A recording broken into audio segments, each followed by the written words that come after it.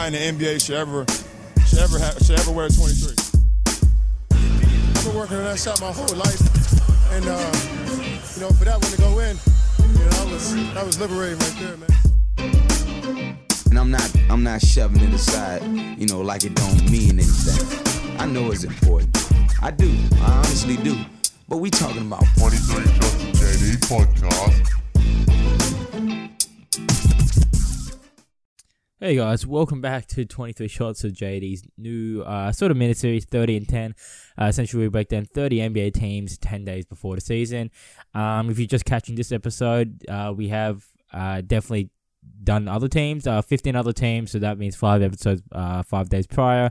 So definitely check it out. We did have a great guest, Craig from Razzball.com, so that was a very interesting episode. We did get to talk about some college hoops and stuff like that as well, on top of just breaking down some great teams. So if you don't see, maybe your team has not been broken down yet, it'll be definitely coming within a couple of days and stuff like that. So yeah, definitely check out for that. But enough for that. We'll just try and get straight into it. The first team we're probably going to break down is the Boston Celtics. So the Boston Celtics, what can you really say about them? They for a couple of years have been really in one of those top tier teams, making the Eastern Conference Finals quite consistently, you can say.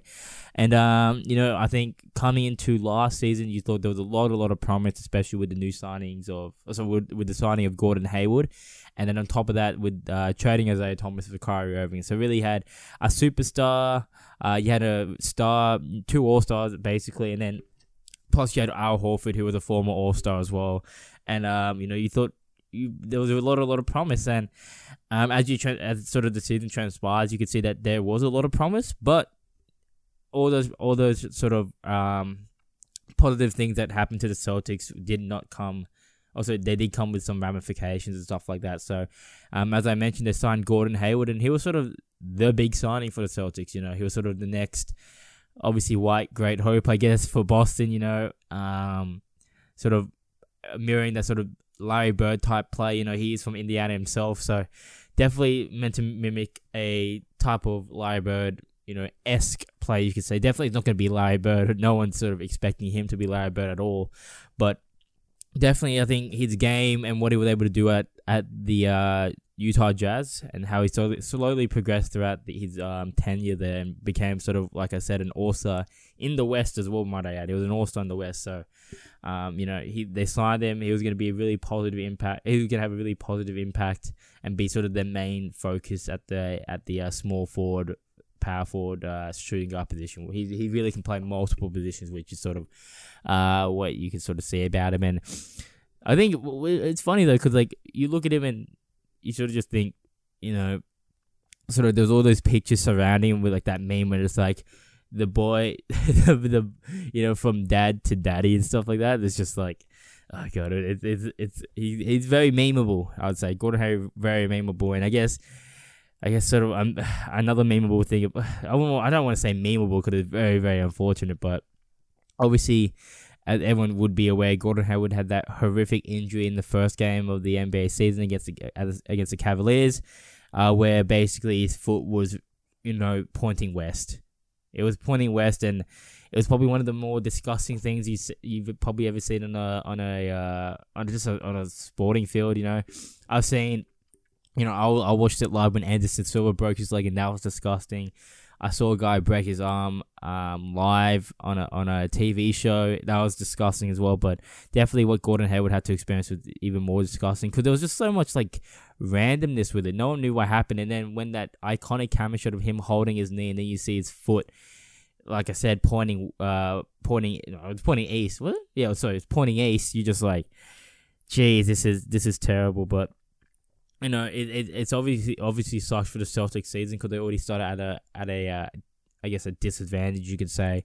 Their marquee guy gets injured, or one of their marquee guys gets injured, and it sort of puts a bit of damp on what the Celtics could have done for the rest of the season. And as we'll get to, the season was still a success, but I guess who knows what could have happened if we had a healthy all-star level Gordon Hayward playing. But like I mentioned as well, they traded for Kyrie Irving in a sort of that sort of famous trade of Isaiah Thomas, and as sort of the story has been written, it seems that definitely the Celtics got the better end of the deal. Even though Kyrie Irving had some injury issues and injury woes, and that definitely carried over into the postseason where he just wasn't able to play in the playoffs, I think his superstar talent coupled with his championship caliber mentality really aided in sort of the Celtics proving to be or wanted to become one of those top tier players in the East. You know, I think Kyrie Irving sort of.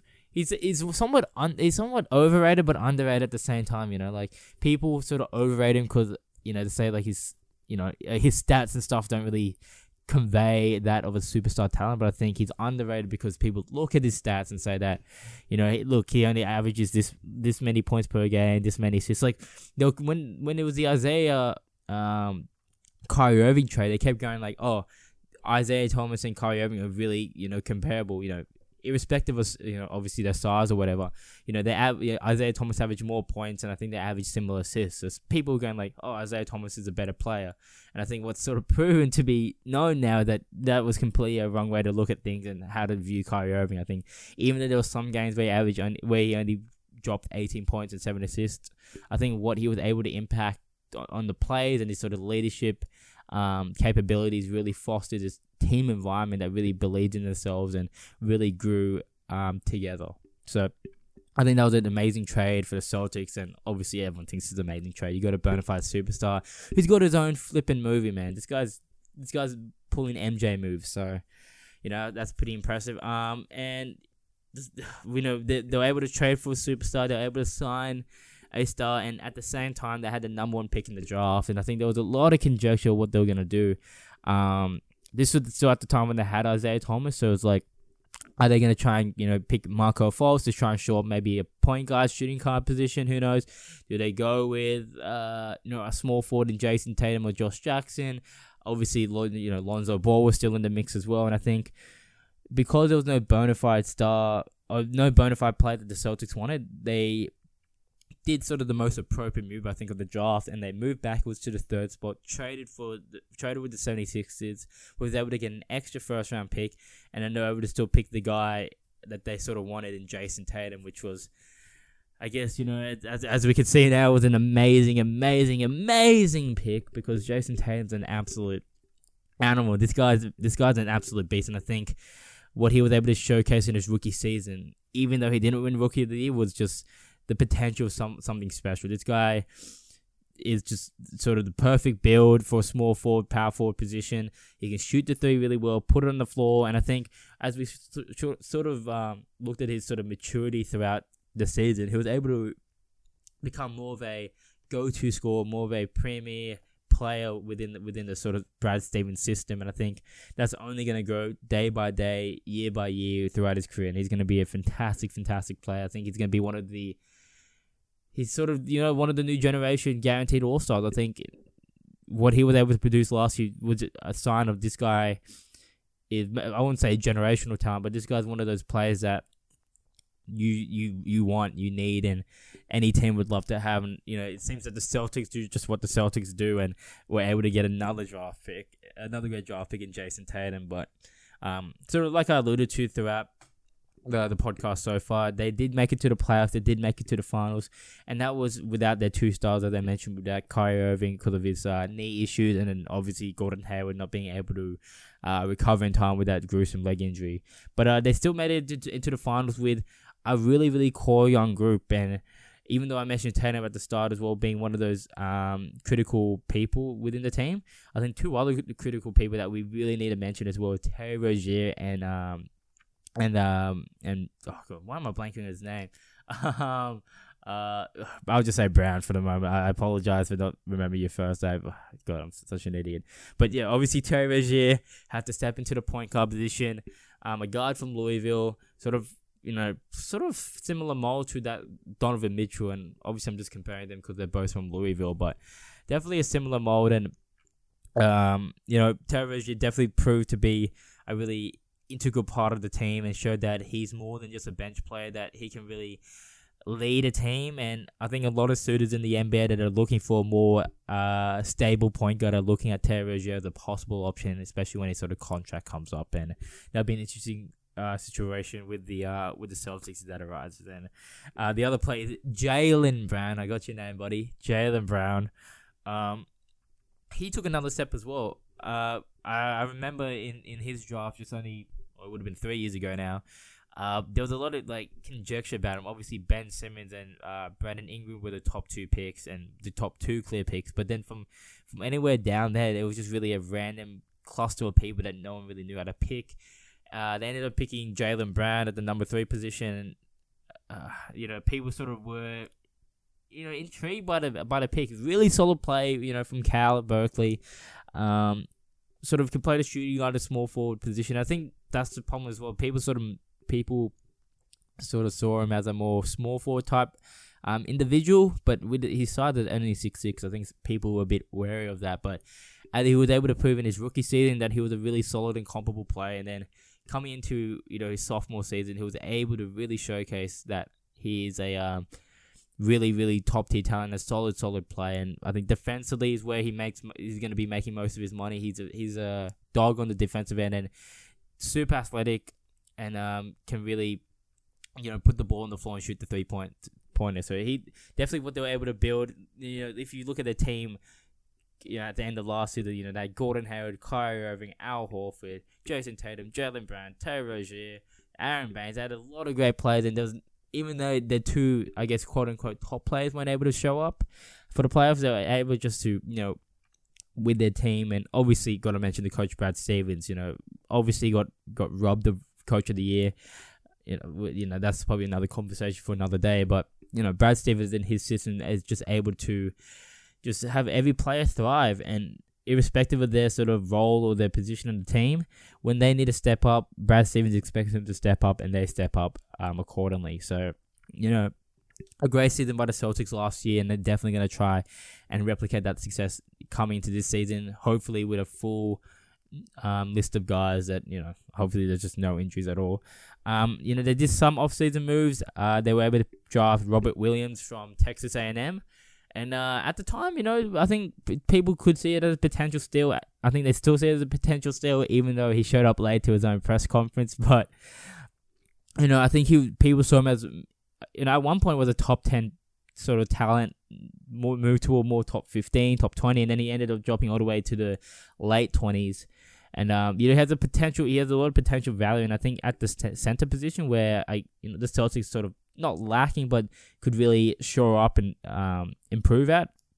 I think Robert Williams is someone that could really develop in the future, and I think he's super athletic, works hard on defense, and I think when he's called upon, I don't think he will get a lot of rotation minutes coming into this season, but I think when called upon, he'll definitely try and do his best and stuff like that, and that's all you can really ask from a rookie player. So, good on him. Also, they re-signed Aaron Baines again to try and show up the middle. Aaron Baines somehow added a 3-point shot in the playoffs. I don't know when that happened. Shout out to the Aussie, but when did he end it? When did he shoot threes? When did he shoot threes? When did he shoot threes? It's Brad Stevens, man. He's played, and the player development coach at the player development staff at the Celtics is just ridiculous to get Bainesy shooting threes. And also, I think one of the sort of more big things that they were able to do as well was able to keep Smart. I think he ended up signing his qualifying offer because no real suitors were out there. And I think the Celtics were willing to lose Smart, especially because they had Terry Rozier there. But I think what Smart brings defensively is ridiculous. Somehow his plus minus is one of the best on the teams, yet he scores no points. Offensively, he sucks. His 3-point shots really, really sporadic.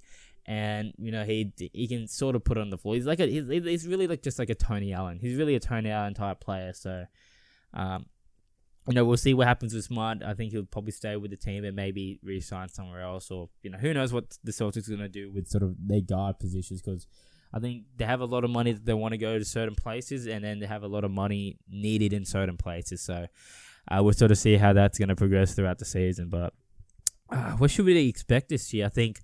We'll sort of get through later in the podcast with the Cleveland Cavaliers. I think the pathway is there for them to really push for the finals. I think they have a team that, as they showed last season, the last couple of seasons, can make the finals at ease. And obviously, when they came against LeBron James, that sort of faltered. But I think with no LeBron James there, I think they've very much are the clear favorites to be in the finals, and a lot of people even having them winning the title. They think they have the team to beat the Warriors, which I'm not gonna say they do. I think the Warriors just have a freak team, and especially when DeMarcus Cousins comes back, I think that changes the whole dynamic of how you should view the Golden State Warriors. But I think nevertheless the Celtics should and will make the finals, and I think it's going to be amazing for the growth of their young players, people like Jason Tatum, Terry Rozier, Jaylen Brown. They have a lot of young players. Kyrie Irving's not even that old. Gordon Hayward, sort of a veteran of the team, is not even that old either. I think they have a really young team that's going to develop and be a really strong force in the East for many years to come. As I mentioned with Hayward, I think this season is going to be sort of his redemption story. I think a lot of people have not written him off, but I think with the rise of players like Jaylen Brown and Jason Tatum, people sort of just don't think that the need for Gordon Hayward is really there.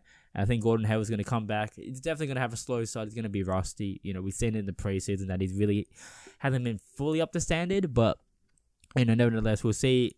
Throughout the season that Hayward's going to develop, grow, get used to the game again, and I think he's going to really prove that the Celtics need him. I'm going to be honest. I think he's going to prove that the Celtics really need him on the team, and when they play like one of those death lineups, when you have Kyrie Irving, Brown, Hayward, Tatum, and Horford all at the same time, that's a deadly combination nonetheless. So definitely, and like I said, as I sort of mentioned before, Kyrie Irving has a championship caliber. Obviously, people like Skip Bayless and stuff like that like to say that he won the Cavaliers a championship. I wouldn't go that far, but he definitely was an integral part of the Cavaliers winning their first championship. In a long time and stuff like that. So I think Kyrie Irving take them to the promised land? I think so, but again, we'll see. And I think one thing we should also notice with the Celtics, have a lot of pieces. They still have draft picks. They have a lot of young players, like I said, Brown and Rozier, that might be looking to get more money in the future. So who knows? We could see maybe a big potential trade. Anthony Davis. A lot of players, there's a lot of players on the market that maybe the Celtics might want to look to and trade to just to solidify their spot in the finals. So, definitely Celtics is a team that you want to keep an eye on and just make sure that, look to. That was a weird way to sort of end it. But I'll move on to the Philadelphia 76’ers. The 76’ers, what a resurgence. I think from a perennial tanking team, they always want to get less than 20 wins, and out of nowhere now, it worked. It's proven that what they've done has completely worked, and that's been catalyzed by Ben Simmons and Joel Embiid. Ben Simmons winning Rookie of the Year, obviously sort of controversially, I guess, because he's technically a rookie. I don't know. That's sort of debate. I'm an Australian fan, so I'm going to say he's a rookie because an Australian won Rookie of the Year. He's a rookie. But obviously, we sort of rise of Ben Simmons and what he was able to prove. Obviously, moving aside, he's not able to shoot any perimeter shots at all. Besides all of that, he was able to do everything else. Rebound the ball. Find open teammates, get assists. He was able to even think like he averaged like 15 points per game without even able to shoot a 3-point shot. This guy's ridiculous. Like, he's insane. He's big. He's a big point guard, and he's just always going to have these mismatch options. I think he's got that type of athleticism that is really adaptable to the NBA game. And I think I guess, maybe him growing up playing AFL and stuff like that maybe fostered his ability to have that type of pin the ears back mentality and run down the line. But, Ben Simmons definitely proved to be a really, really, really great draft pick. Obviously, a generation talent. He's going to be special. He's going to be special. I am concerned that he's a bit doing too much media. He was sort of on a world tour run. He had that sort of TV show, I think, that's coming out with LeBron. He's got that Beats endorsement and stuff like that. Sort of, he's maybe the sort of prime highlights a bit too much at the moment for him, and I'd rather him focus purely on basketball. But that's obviously just my opinion as a straight purist. But as I mentioned as well, Joel Embiid having a ridiculous season. I think a lot of people were weary of if he could play a full season, and obviously he didn't play a full season, but he played more games than he's ever played before. and in the games that he played, he was, so influential. It's ridiculous. Like, when he plays, he's the best. I will say, when he plays, he's the best big man in the game. He cannot be stopped offensively in the block. He can shoot threes. He can pass out. He can rebound. He can defend. He can really do everything. And it's insane to see that someone who's had these injury woes for so many years has been able to just to do what he's doing. If you're talking about just game experiences, he just doesn't have a lot, and he's already an all-star. He's probably, I guess, with Ben Simmons the face of the franchise, he's just a ridiculous player. Obviously, sort of his social media antics and stuff like that have propelled him more into sort of this into the pop culture, I could say. But I think he would always be at this level of sort of stardom and fame just with his play alone. He really is a really special, and he is a generational talent. And I used that twice, just referencing the 76ers, so you could sort of see where their potential lies. But like I said, they exceeded initial expectations. I think people just wanted them to try and make the playoffs, especially in the East. I think they wanted them just to scrape into the 8th and 7th seed. But then as the year progressed, and it showed how great this team is, especially with the veteran leadership of JJ Redick. They obviously have Rocco, Covington, solid small forward. Another youngster I should mention, Dario Saric, having a bit of a great year. Obviously rebound, in his sort of sophomore year. I guess again he's sort of technically not a rookie. I don't know. It's weird, these rookie situations. So technically he's a sophomore, but I think as people realized the ceiling of this team, they had renewed expectations. I think they wanted them to make the finals, and obviously they got knocked out by the Celtics in the second round. But I think it's definitely something to build upon, considering that this is a team that have not made the playoffs in like 6-7 years or something like that, ever since the Drew Holiday, Andre Iguodala days. So definitely a special season for the 76ers, and a great building block for them to develop themselves in the future. But obviously, with all these positive things that happened with the 76ers, we can't talk about what happened with Philadelphia without mentioning one of the more prominent stories surrounding them, and that's the whole Markelle Fultz situation. So, he got injured in Summer League, if I'm not mistaken. He gets injured in Summer League, and then for some reason he's still injured. I think it's sort of one of those Kawhi mystery injuries with his leg. And then somehow at the same time, post-Summer League, he starts changing his jump shot. And then all these videos and clips of his jump shot start circulating. And it looks like the guy just has been drugged and he doesn't know how to play basketball again. His jump shot looks disgusting. And it was sort of just became the meme. It's just like, man, this guy's a bust without even playing because his jump shot looks ugly. He sort of it just doesn't look right. And so it did not look right, and I think if you're a 76ers fan, you'd be super concerned because not only was he injured, but then somehow changes his jump shot and what he was going to be known for. They picked him because he could shoot the three. He could shoot perimeter shots like he did at Washington, and then he could dribble, drive, do he's sort of meant to be a James Harden type. He either goes for layups or he goes for 3-point shots. But obviously, if you have a shitty 3-point shot, that's definitely not going to happen at all. So. That whole Markelle Fultz jumper situation was just a complete mystery, and it sort of surrounded the whole Philadelphia season forever. And even though when he came back, he dropped the triple-double and all that stuff, obviously inflating his stats and all that. Okay, I see you, Philadelphia, I see you. But obviously, all the sort of drama stuff surrounding him is going to really lead into this season. And we've already seen that there's in the preseason stuff that there is improvements to his to his form, but it's, in my opinion, still very suspect. So, the story has not been written on Markelle Fultz's jump shot, but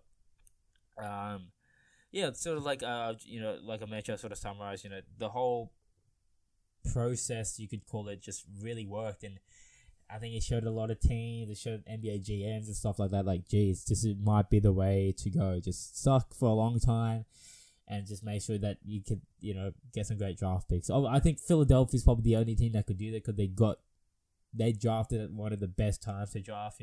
They get, Ben Simmons is generational talent. I think they get sort of lucky with Joel Embiid because he got injured and then he dropped in the draft. So, obviously, I think no one expected this from Joel Embiid, but I think getting Ben Simmons with a big coup, that would get the Sarge and stuff like that, and it all worked out. I think going on with Sarge and on top of that, Robbie Covington and JJ Redick, as I mentioned, they were all able to play great, meaningful roles and really influence the team greatly. On top of being sort of a supporting cast, you could say, with Ben Simmons and Joel Embiid, and that's why sort of this season panned out the way it is, and will maybe look like to develop even further this season. But I guess changes in the summer. They had they drafted Mikal Bridges, and it was sort of the perfect story. His mum works at the Philadelphia front office and stuff like that. He's from Philadelphia. He went to Villanova. It's just sort of the perfect story. And then that just went neck minute. They trade down, get Zahir Smith. On top of that, they get an extra first-round pick, and unfortunately, Zahir Smith is injured at the moment, so we just don't. Again, it just seems that how do the 76ers draft picks always get injured? They always are religiously injured. I don't understand this. I just don't understand it. I don't know if this is like the hustle that Philadelphia uses just so that they can sit out a year and get development or whatever, but I don't know. They seem to always draft someone and they get injured. But like I said, they drafted Zahir Smith from Texas Tech. Super athletic guy. He was sort of one of the new faces for Puma as well. So I think he's got people think he has that sort of type of talent. I guess you could say maybe star talent or something like that. But definitely a super athletic player. I think defensively he'll be good, and I think he'll fill a decent role. I think he'll play some rotation minutes. Maybe him and Fultz coming off the bench, maybe in the second unit, could be a bit of an issue as well. So I think a decent pick. I think Mikal Bridges was more ready to play and more ready to influence the team greatly, but maybe the Philadelphia 76ers don't see themselves in much of a rush, and they're willing to take a fly on someone like Zahir Smith, who has probably a higher ceiling than Mikal Bridges. But at the moment, it's probably not the same level as Mikal Bridges. So, another thing they did was re-sign JJ Redick, which I think was a good pickup to do. A good thing to do. Obviously, at the shooting guard position, he's a man that you want for 3-point shooting. I think, especially with a team that lacks 3-point shooting at the guard position, Fultz, Simmons included. I think they really needed him. He spreads the floor. He gives that constant threat and allows people like Ben Simmons and Joel Embiid to operate in the paint, because there was always that constant feel of someone like JJ Redick shooting the three. And on top of that, just some veteran savviness and just experience as well that a young team really needs. So definitely gives everything that he sort of provides everything that the 76ers have missed. And considering that he's familiar with the system as well, it just sort of all works out perfectly. Another big thing that they were able to do as well was trade for Wilson Chandler. So I think that's a very underrated move. They were able to get Wilson Chandler and sort of build that forward depth that they sort of have been, I guess, missing. Obviously, when Covington comes off the field, or Sarge, they seem to not be able to have the type of forwards that are going to be conducive to being productive. And I think signing someone like Wilson Chandler, who's at this point you could say very much a veteran type guy, especially in that team. He knows how to score. Defensively, he's sound. Is he going to be a person that moves the needle? I wouldn't say so, but I think, again, he can shoot the three, and he'll provide another option, for Brett Brown to use. I think he could even have potential to start. Who knows what lies for Wilson Chandler, but I think nonetheless a solid trade, and we'll sort of just see how that's going to progress throughout the season. But in addition, they signed the Aussie Jonah Bolden, another Aussie in the NBA. Let's go! Shout out to Jonah Bolden, a guy from in New South Wales, Sydney. I knew some people that even played with him in the younger years and stuff like that. In sort of a unorthodox journey to the NBA. He played high school ball at one of the premier academies in America. Then he moves on to UCLA for 2 years, and then he just doesn't seem to be working the UCLA system. So then he goes to Europe, plays I think 1 or 2 years in Europe, then gets drafted. He gets drafted, but then he stays in Europe, and then finally, the 76ers sign him to a decent contract. And now, excuse me, now he's on the team. So just great to see another Aussie in the team. Jonah Bolden, I think again going to show up that that forward position. I think he can even play the 4 or the 5. He can shoot the 3 decently. What I've seen in the preseason, he's got to work on his free throw shooting, which is a given for any sort of young NBA player. Free throw shooting is probably not one of the things they focus on, and they realize it's probably one of the more important things that they got to get down pat. But shout out to Jonah Bolden being signed, and if Philadelphia 76ers fans don't really know him, you know him soon. I think he's gonna get really he's gonna be really valuable in the coming years, and you realize that that Aussie connection with Ben Simmons and Jonah Bolden is gonna be ruthless. So shout out to Ben, shout out to Jonah Bolden, and I'll sort of just mention the Colangelo saga and him subsequently leave. I don't want to get into it because it's I don't think it's gonna really affect anything coming to the season, but obviously there's all that drama and stuff like that. So it's unfortunate to hear that. Even though the 76ers have a great season, they still have these type of dramas surrounding him as well. And we mentioned it previously in the podcast a bunch, and you probably read about it all the time. So definitely don't want to bore you with just reflecting on something that's really been in the media for way too long. But I guess what we should expect from the 76ers, I think much like the Celtics, they're going to aim for a final spot. I think, again, mentioning with no Cavs, another team's going to face the Celtics, and I think it's definitely going to be the 76ers. And I think getting that experience of playing them in the second round is going to be valuable because they understand, you're just getting more reps than them playing. The more you play someone, the more you understand their tendencies, and the more you're able to adapt and be able to build upon that. And they always say that, you either win or you learn in the NBA, and in regards to that, you obviously either win or you learn, because when you lose, you able to learn from your mistakes and able to learn how they play and how you can attack sort of what their weaknesses were throughout the game as well. So definitely expect the 76ers to be fighting for a final spot. I think with their young core, they have a lot of potential to be a strong force. I think it's going to be that classic 76ers Celtics rivalry that we've been accustomed to in the 70s and 80s and stuff like that. It's great to see a re-emergence, sort of that Eastern Conference mainstream teams, I guess you could say, of rising.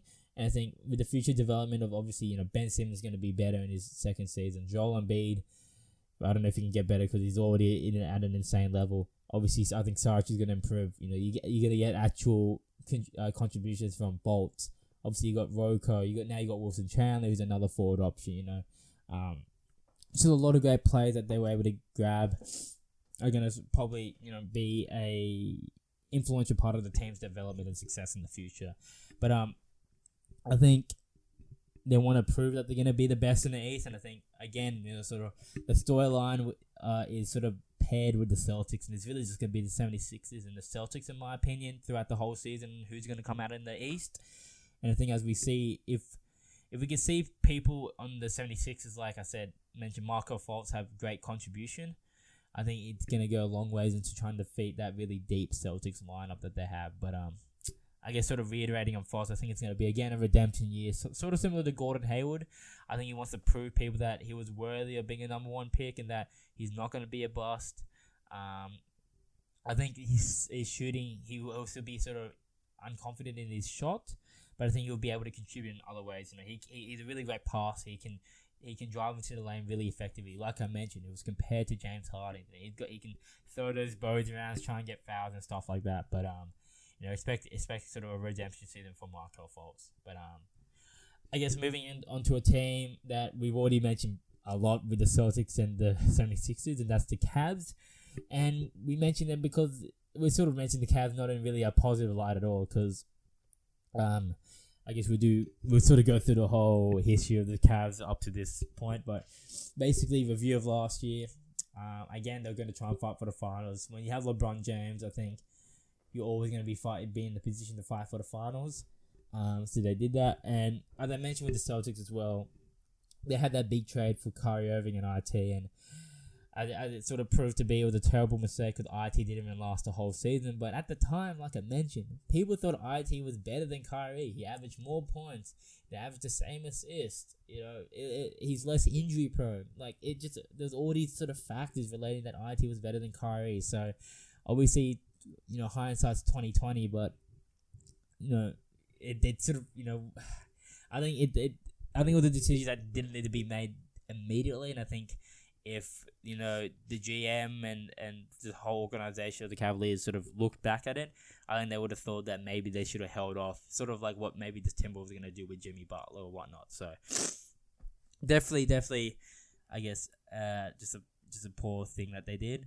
I guess regular season, they had a really average regular season, and I think that was sort of a catalyst for how LeBron was viewing the team. I think. Obviously, there's been this sort of thing about that the regular season doesn't matter for teams in the NBA and stuff like that. And I think they definitely did cruise control, but they were really concerted. They lost to some pretty bad teams. Like I think they lost to Orlando, they've lost to the Brooklyn Nets and stuff like that. And it's like, geez, you really should be putting these guys away. And LeBron was playing big minutes as well. He was playing massive minutes. I think he played the most minutes in the league nearly. So. They really did LeBron to step up there, and they had a pretty mediocre regular season. And I think on top of that, there was sort of a lot of rumors surrounding if LeBron's going to leave. Obviously, it was his last year of his contract, and it didn't really look like that the Cavaliers were putting their best foot forward and trying to persuade him to come back. I think they tried to do a lot of moves to try and get, I guess, LeBron interested in coming back on the team. They traded for Jordan Clarkson and Larry Nance. They got George Hill and they got Rodney Hood and stuff like that, which obviously didn't work out at all. But I guess that did really entice LeBron to leave, and obviously he left. He just left. He just left him in the dust. Which you could blame them. Who can blame him? He left, and sort of the Cavaliers are just going to be sort of in that weird no man's land zone, I think. But sort of reviewing again on last year. They made the finals nonetheless with the whole drama about if LeBron's going to leave and the team just not being that good at all. They still made the finals. They got swept. They got destroyed. But maybe they couldn't. Maybe they didn't have to get swept if that whole infamous J.R. Smith mistake did not happen. Obviously now he's in the news again with that whole Supreme leg tattoo. But J.R. blew it, I guess. He blew it. Like, it wasn't bad because it's not like he lost the game. Like they still made it to overtime, so the Cavaliers had all, they still had the potential to win the game nonetheless. But I think you could even tell on LeBron's face that he knew that defeat was coming, and that if they were able to win game one, that could have been sort of a change in the dynamics of the finals. Who knows? But as we know now, that didn't happen. JR fucked up, and now we see LeBron on a different team basically. So, and I guess I do want to mention sort of the Kardashian curse maybe erodes again a little bit. There was the whole Tristan Thompson drama about his sex tape and all that stuff, him cheating on his wife, which obviously didn't seem to affect them because I think they're still together, stronger than ever. Maybe, who knows? That's how the Kardashians roll. I guess they just move with the punches, but. I guess you should mention that whole Tristan Thompson drama because he sucked.